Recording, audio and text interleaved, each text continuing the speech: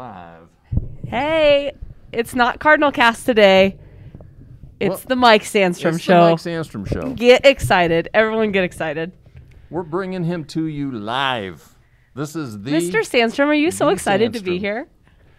You look a little nervous. I'm not going to lie. Self-promotion. I could sit here and talk to you guys about you or some other students or something, but I don't like talking about myself. I So. want to talk about you today. Well, geez, that makes me nervous just thinking about it. Mr. Mack knows this is sort of an issue, but no, it'll be nice being here. Yeah, and you've never said no to me, but truth be told, I do know that Mike's never one to tout himself. So every time there's obviously there's been several different recognitions here recently in the last year. Another one yesterday that we'll talk about because I don't know if I remember the name of that one.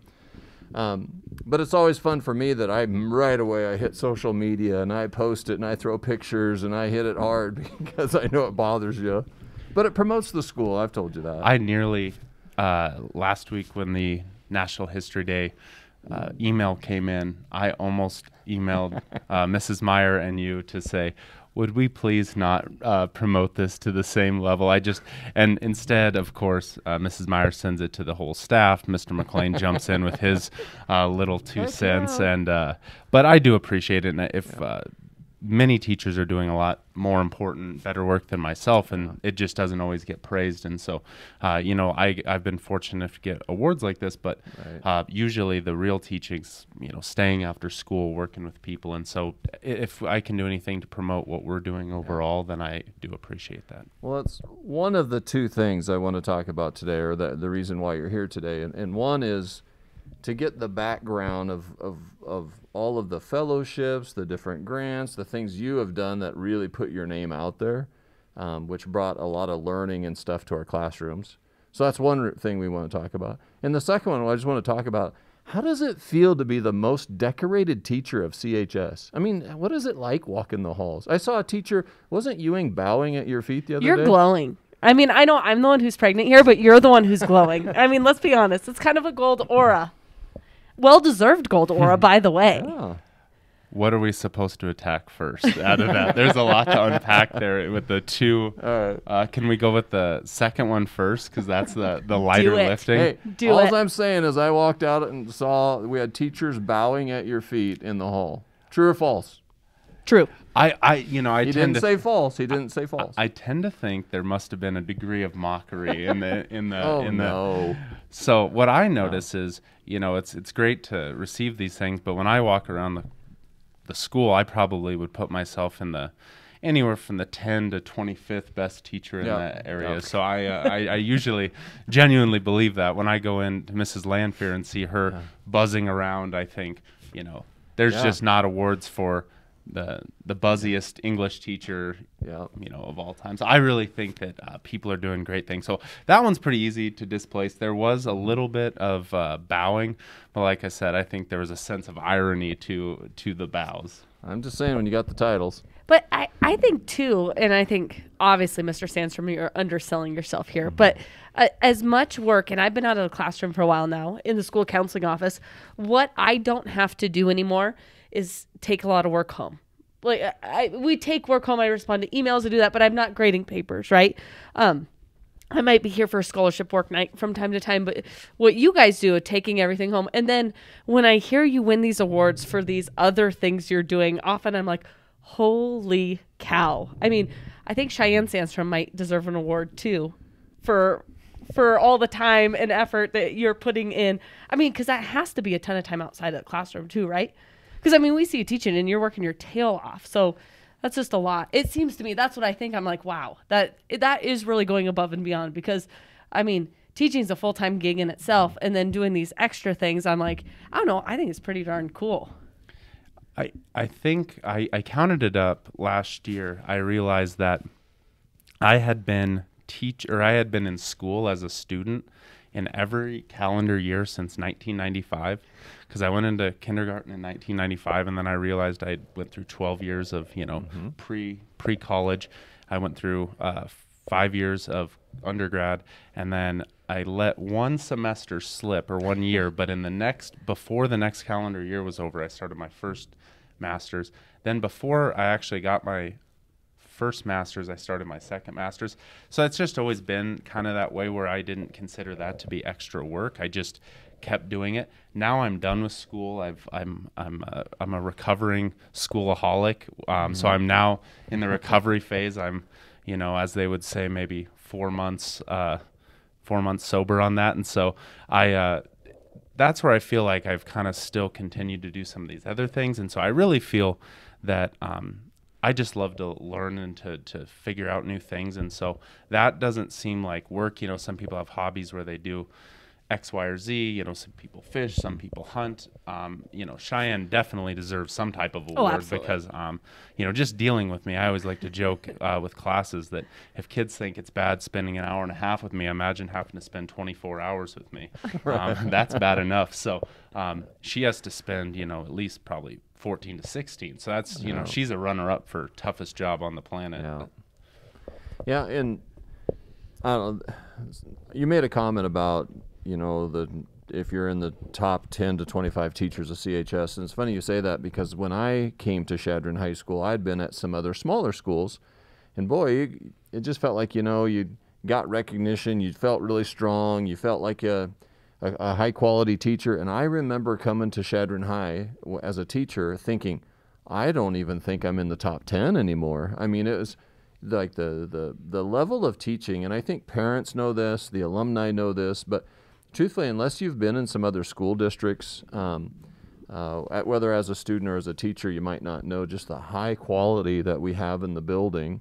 And I think for me, what kind of stands out different for you is the stuff you do in the summer that you've done on your own. And I know some of it has to do with classes and college classes and masters, and you get credits for that. But you've applied, and I know this because I sign off on a lot of different grants, and I have done more letters of recommendation probably for you than any other teacher for these opportunities that you do in the summer. And that's the part I was hoping you could kind of, because I'm going to get it wrong, like the fellowships. Like you've had an opportunity to spend how many summers in D.C., and then tell us a little bit about those experiences, because that's what I think really put your name out there. And this was on your dime, your dollar, your time in the summer. So there's a lot to cover here, and as kids know, these things can get fairly long, so I'll try to be as brief as possible.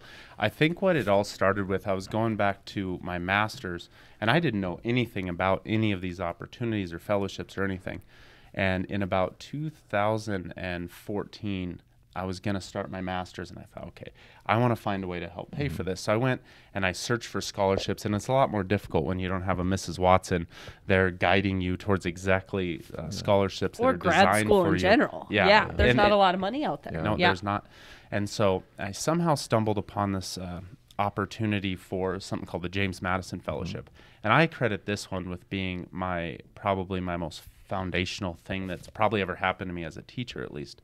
Because I found this, and it was going to pay me $24,000 for my master's, and I thought, oh, this is fantastic. But the kicker was they only gave one person per state per year this award. So I had to, I wrote this up. I found out about it late, so I only had about a month to apply, which I know that sounds like a long time for some of our students, but to refine, come up with all the materials, and anyways, I ended up getting honorable mention. I had waited months to hear about this, and I got a letter in the mail. I looked at Cheyenne. She goes, oh, it's from James Madison. I said, yeah.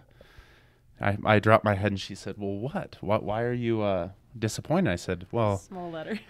Winners don't get envelopes. Yeah. And she just said, well, we'll open it. So it was honorable mention, which was very good, and I don't know if they send 100 of those out or what it is. It can mean a lot of things. Well, the next year, I decided to reapply, and I doubled down on this. And this is where I think trying to lean on people who have taught you is so important. Yeah. Dr. Knight at the college proofread at least 4 or 5 times the essay. He would send back revisions. I would change it. He would send back revision, and so we just went on with this. So I was prepared for this. I had it, and I got that in. I eventually was called about a package that would need to be delivered, and I thought, well, okay, I need an Amazon package, but I don't know why they would send it to the school. So I go and I looked at the package, and I grabbed it, I turned it, and it said or 2124 Alexandria, Virginia, and I Yeah. thought, and I stood there in shock. Yeah. And so that was a big move for me financially, of course, because we Yeah. were a young family, and starting out in teaching, we weren't making as much money, and so it was very nice financially. But it also turned into a big situation for me because when I went to DC, it was a month in Georgetown. They introduced us to all these different professional development seminars, grants, opportunities. And so since then, I've been able to go to Gettysburg for a week, Colonial Williamsburg Institute for a week. I went to France and Belgium through National History Day a few years ago. And all of these kids have always asked me, how in the world did you afford to do all these things? And that's where the solution to the problem came in.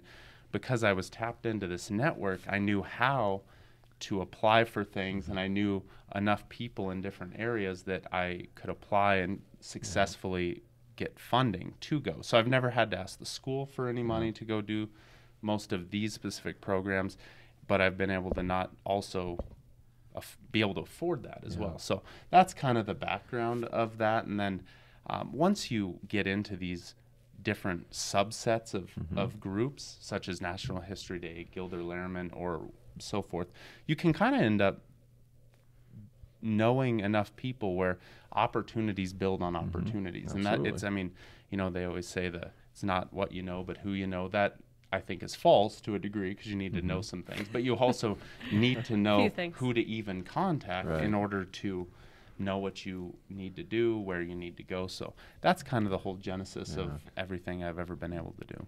That's what I think that most people don't know is the time that you spend out on the East Coast on because I just remember the James. Did you get that first fellowship while you were in Colorado, teaching in Colorado? Yeah, so I was the teacher in Colorado in 2015. That was the original start, and then I've just noticed how since then, like, you'd get another opportunity to go and through funding but it still takes your own time. And this is a guy who also coaches football and coaches basketball. And so, you run into summer camps and all those things too, but you'd be out for a month one time and you were out, the Monticello and Gettysburg. And I just remember, like, those experiences, what I saw was it all comes back to the classroom then. And you get to see, like in your room, you actually see you in photos and in front of these places and the different opportunities. And then what was the World War? Was it World War II? It was called the Memorializing the Fallen program through National History Day, and it was with World War I, and that's where we had traveled to Belgium and to France, and essentially got to. We researched local soldiers who had ultimately fallen and then were buried in France and did a eulogy at the gravesite. So we created a few resources for National History Day through that. And then it just gets to the point where who else has that on their resume, and so some of the recognition, like yesterday, we received notice. It's on Facebook, it's on the school blog, Twitter, check it out, was a recognition for Teacher of Excellence in History for Nebraska. And it's one of those where who else has that resume that you've built because of all these little pieces that, it started with that one big piece, and then you kind of added a piece, and it's been a lot that you've done on your time. But it's just easy to see, in your classroom that you can connect the stories with the actual location, the depth of knowledge you've gained from all these experiences too. So it's just, for us, I know it's been a blessing just that all of that comes back into the classroom, and we know other teachers do other experiences too with trainings, but to do it summer after summer the way you did, I think is what has really stacked up for you. Well, I think that it's getting harder now, especially as Roman. It's last year we weren't able to do anything because of coronavirus, but this summer it's getting difficult because of having young children. It just doesn't facilitate that. So I think I was very fortunate to at least be able to create a lot of opportunities early on when we were young and unencumbered by children. Mm-hmm. But one thing to speak to the idea of it happening in the classroom, I have a student teacher this semester, and I spoke to him about, he said, "Wow, you've been everywhere." And I said, "That's the trick." because I haven't been everywhere. There's a lot of places I haven't been, but if I'm talking about medieval France or medieval Europe, I have been to the Notre Dame a few times. So I can point out things from the Notre Dame that might interest students or, pique some imagination. Whereas, it's just like with anything. If you have a few very strong examples that you're super passionate about, you have a better chance of inciting passion for it in someone else, as opposed to if you just have a semi-passion or just kind of this blanket overall understanding of a time period or a concept that you don't really care that much about. And so I essentially find things, obviously, there's teaching the whole curriculum and trying to have that understanding, but there's that real importance of, here's some things that I really care about, I've done, and look, hey, here's me posing with Thomas Jefferson here. Like the students will even take a picture with a Thomas Jefferson statue, because it's a running joke in my class. I've taken a selfie with every Thomas Jefferson statue. Also, Cheyenne has taken some pictures, which is highly embarrassing for her, especially downtown Rapid City when we're posing with George Washington or something. And but students have taken that on and actually sent me photographs. So I do think that makes it a little bit more real. And I always say that I keep my pocket Constitution on me all the time, and not for any specific purpose, but for just the understanding of, I've always thought that if you're not willing to be the biggest history nerd in the room, then why would anyone else feel comfortable with being themselves, with examining and trying to learn and push past boundaries, if you're not willing to kind of show some vulnerability on that and what you don't know and what you'd like to know. And so I like to put it out there on a poster that I am, and no one could want, to be a bigger, nerd. They might be a smarter nerd. I'll guarantee that we have smarter students than me, but not anyone's going to just love it as much. So that's what I try to do for class. I like how when you talk about, in every class, there's like the World War II airplane kid or the the expert at any one given thing. And you often tell me, and they know more about that than I do, or, Oh, absolutely. That has to be fun for those kids, though, to be able to come in with that information and like try to one-up you. I remember when I student taught or did some observation under Linda Drinkwalter when I was in college, and who was an amazing math teacher for us. And I remember the kids sitting there she'd always have a running bet. If they could catch a mistake from her on the board, they would get some extra credit points. And so they would just be trying to catch. So I bet that's really fun for kids to come in with you like, hey, I might know something you don't, or did you know? Yeah, absolutely. There's always some student that'll be waiting in the wings, and if someone asks a question about, I don't know, say like World War II aircraft, like you said, there's somebody, I'll just say, Tommy, what is it? Because I don't know the answer. I don't know minute details about the inner workings of. I heard a professor call it rivet counters one time, where they're the people who know every detail about a ship and how that ship might and its components might ultimately affect the impact of the battle.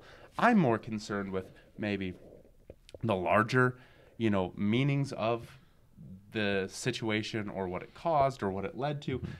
But I love if that's what hooks somebody in is how many rivets there are on the ship, or how high an airplane can fly, or how many bombs it can drop. Yeah, like you said, they can tell me and feel good.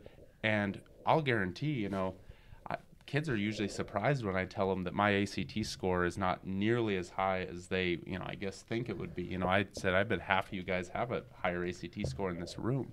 And I hope that shows them that, really anybody, as long as you have an interest in something, can be good at something. Whatever that is. Well, and I think it's kind of like a moral of the story for what I want to help kids and what we do with kids and talk to them about. For one thing, for sure, you didn't get in the first time, right? Well, I'm hearing this story, and I didn't actually know that till right now, and I thought I knew the whole James Madison story, but I didn't. You got told no the first time. Like, pat on the back. Honorable mention is nothing but pat on the back, right? It didn't come with money or a trip or... It was a pretty big moment for me, because I remember it still. And I know of people who applied to James Madison 6 times or so. And so my story is minor compared to theirs. But yeah, it was kind of a moment where I was a little bit taken aback, because I hadn't lost a lot, through Right. high school sports. We were always good. I remember I only got turned down for a few things, and I thought, okay, well, you got to try harder. And so I doubled down, and I always wonder what would have happened if I would have got another no, if I would have gotten back on the horse again and again, but I'm glad that I didn't have to because I also started after I was turned away. I didn't wait until the next year to apply. I just started classes at CSC. So I knew I wanted the funding, but I said, you know what, it doesn't matter.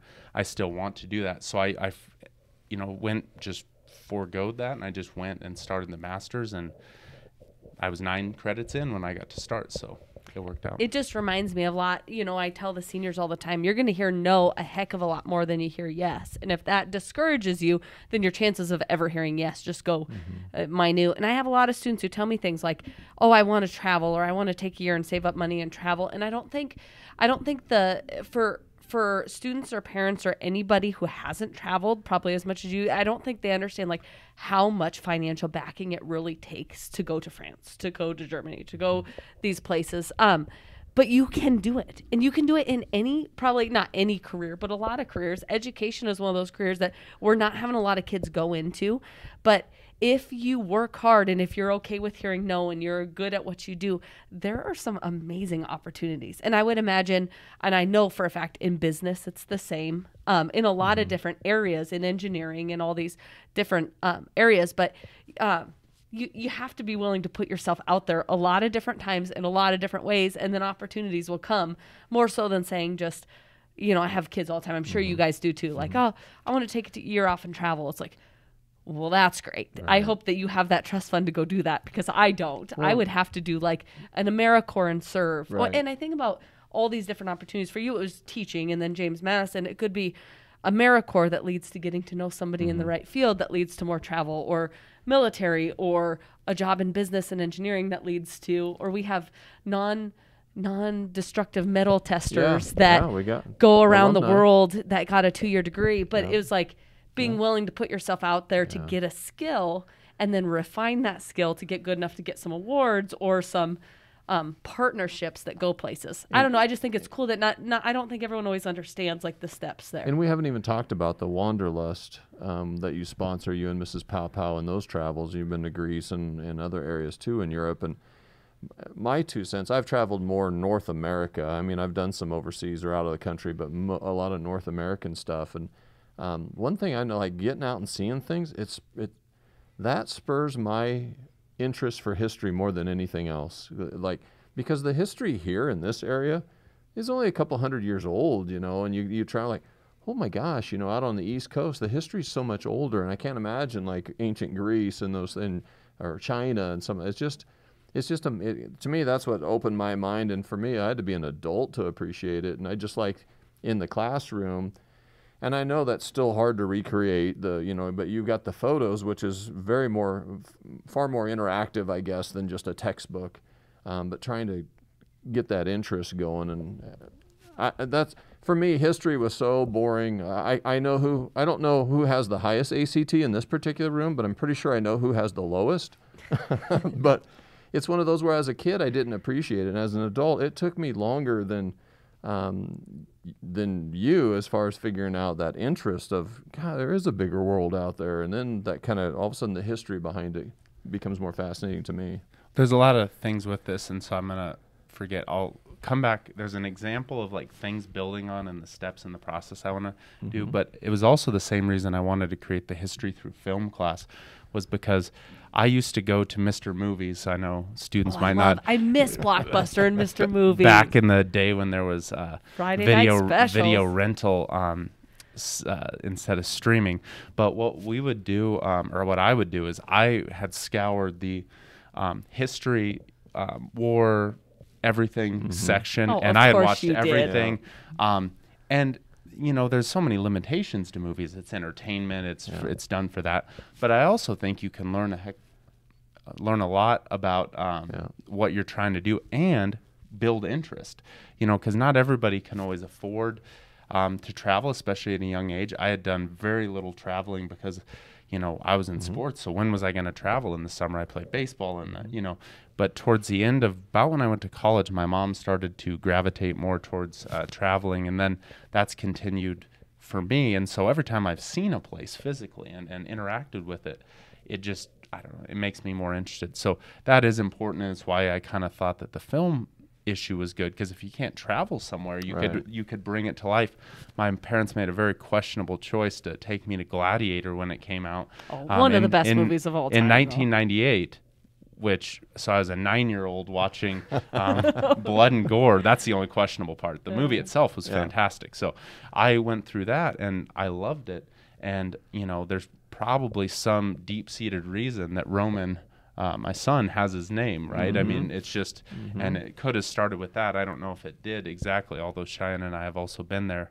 So we've kind of experienced that together. But also to your point, this is one example of how one small decision built on a whole line of things. So I was in Durango in 2017 with my family, and I got an email from National History Day. Would you like to apply to take a class for free? And, I thought, well, there's no sense in not taking it. It was going to be a 3-hour graduate credit. I could, get the classes. It would help me in a lot of ways. So I thought, okay, I'll take that. I applied. I was fortunate enough. I didn't have to write anything, so it was no effort. I don't know how I was picked. Maybe I was the only person who was replying to emails over the summer. No idea what it took. It wasn't me anything I can think of. Then I took the class, and midway through, the class wasn't overly arduous. It was mostly kind of reading, doing some forum posts. Well, eventually, they asked me if they could highlight my work for like a student example, because some people were struggling. So I said yes, and that worked. Well, later, there was the opportunity to do the World War I trip. And I applied, and the lady almost told me that one of the main reasons I probably was selected was the same lady who asked me to use my work as an example was the lady doing the selecting. So I had an in. And I would say personally at that time, my resume was not strong enough to compete with some of the other teachers that I was competing against. But it was that inside track that I had gained by replying to an email that ultimately got me in. Then you fast forward to later, they asked some people who were on that trip to go to what's called the National Conference for the Social Studies in D.C., which was canceled, of course, this last year. But they offered to pay and have me fly out to do that. Then this last opportunity with National History Day was selected by the same people who did the World War I. So it's one of those things of it. I think it points to your example of if you were building relationships, and that's one thing I wish students would kind of understand. I know it's tough at 17, 18 to think about how much that your teachers or administrators can help you. But you need to be willing to kind of demonstrate your own work ethic to try and then take the first steps yourself to do that. And so that one small example, replying to an email, somehow leads me to this work with the Library of Congress. And it's not a straight line, but I feel like I would have never even had the opportunity if I hadn't have, it's just a fortunate set of events. Yeah. I'm proud of you and promoting you, and I've told you this, that I know you're uncomfortable with it, but promoting you promotes our school, and it promotes the opportunities for our students, and we've got a whole lot of other teachers, too, in the building that just do amazing things, just absolutely amazing things, and it's always fun to hear feedback from students. And you mentioned a little bit, like, students will send you pictures. I mean, that's the thing about this profession. You get those kind of rewards later, the students who have graduated and left, and you just get... Sometimes they reach out and remind you of some little thing from the high school years, but well, and let me add to this, if we haven't already, that Mr. Mack is also up for an award this year that we're crossing our fingers for.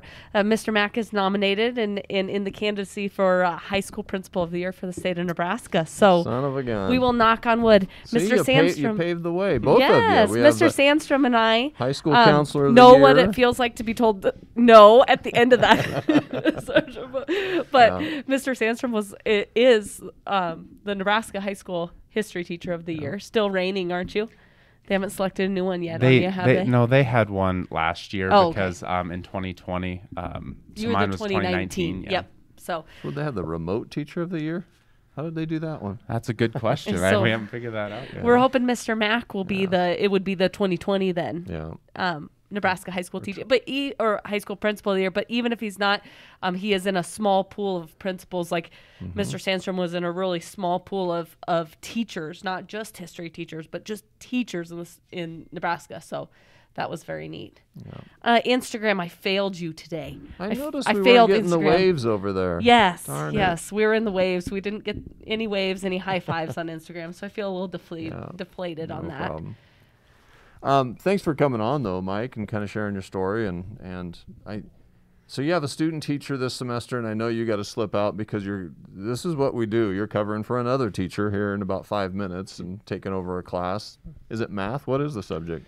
Is it world history? What? Well, it's I believe it's for Mr. McLean. I don't know if it's Algebra 2 or World Geography. I'm not sure what he has this block, but I'm kind of trembling, fearing, the math option. I'm offended if he did not ask me to cover his Algebra 2 section this block. I know. I think it's world history, maybe. I'm a little bit nervous for that, though, because of, I took Algebra 2 with Mr. Mack in that same room, and it just, I've been shaking ever since, just trembling in the math fears. That'd be good. You need to go in there just full guns blazing and just put like a quadratic equation on the board and just scare them. It's like, hey, whatever was planned, here's the new. Yeah, I don't know how arduous it is, but I do know that I'm, really going to be excited to get in there and maybe mess a few things up that McLean has carefully, he's done plenty to, try to botch everything, but that's a whole separate topic for another day. McLean's shenanigans with me. So and I hope they continue. So, all right, we better wrap this up so we can get into. You're the man. Get you to the classroom. End yeah, of story. You're the man. Yeah. Congrats. Congratulations. Yesterday, so we had the Library Congress contributing teacher was a week ago. Yesterday was the History Nebraska of excellence for the year. So yeah, congratulations on that, and I hope you allow me to continue to promote. Yep. Even though it's uncomfortable. Oh, I'm not asking for your permission. I'm just gonna make you feel real uncomfortable in my promotional. Fair enough. Okay, deal. I wanted to relate one thing before we hit end on this. It really reminded me, as you were talking about your James Madison experience, we have had National Honor Society round just go by. And applications are just due. And as always, about half of the kids who apply get in on we have 2 rounds a year. But I actually talked to a parent on the phone just before I got here. I just want to encourage kids, and parents. Sometimes we have more parents listening to the Cardinal Cast on the podcast on iTunes than we do kids. But that is one of those examples, probably a lot like James Madison. All the kids who apply for National Honor Society are exceptional. They're all exceptional. And it just takes concentrated effort in some community service and some leadership that sometimes kids don't always have the first time they apply. And so hearing no sometimes is not a bad thing. It refocuses you, I think, in a way that when you did your James Madison and then had it when you were talking about re-editing, I want to make sure that people, when we hear no, or my seniors with scholarships, no is not always a bad thing. It might close the door on an opportunity, but you might have a chance to edit, revise, revamp, concentrate, and then more opportunities open up. So like National Honor Society, if you hear no, apply again. Take the feedback. Take it to heart. Talk to somebody. Talk to your teachers. Definitely apply again. Well, I think your words were you doubled down. You doubled down. So double down. Work harder. Yep, I know. I think I just wanted to correlate that because I had NHS and senior scholarships on the brain anyway. So, all right. That's all I got for the good of the order. All right. See you next week. Bye.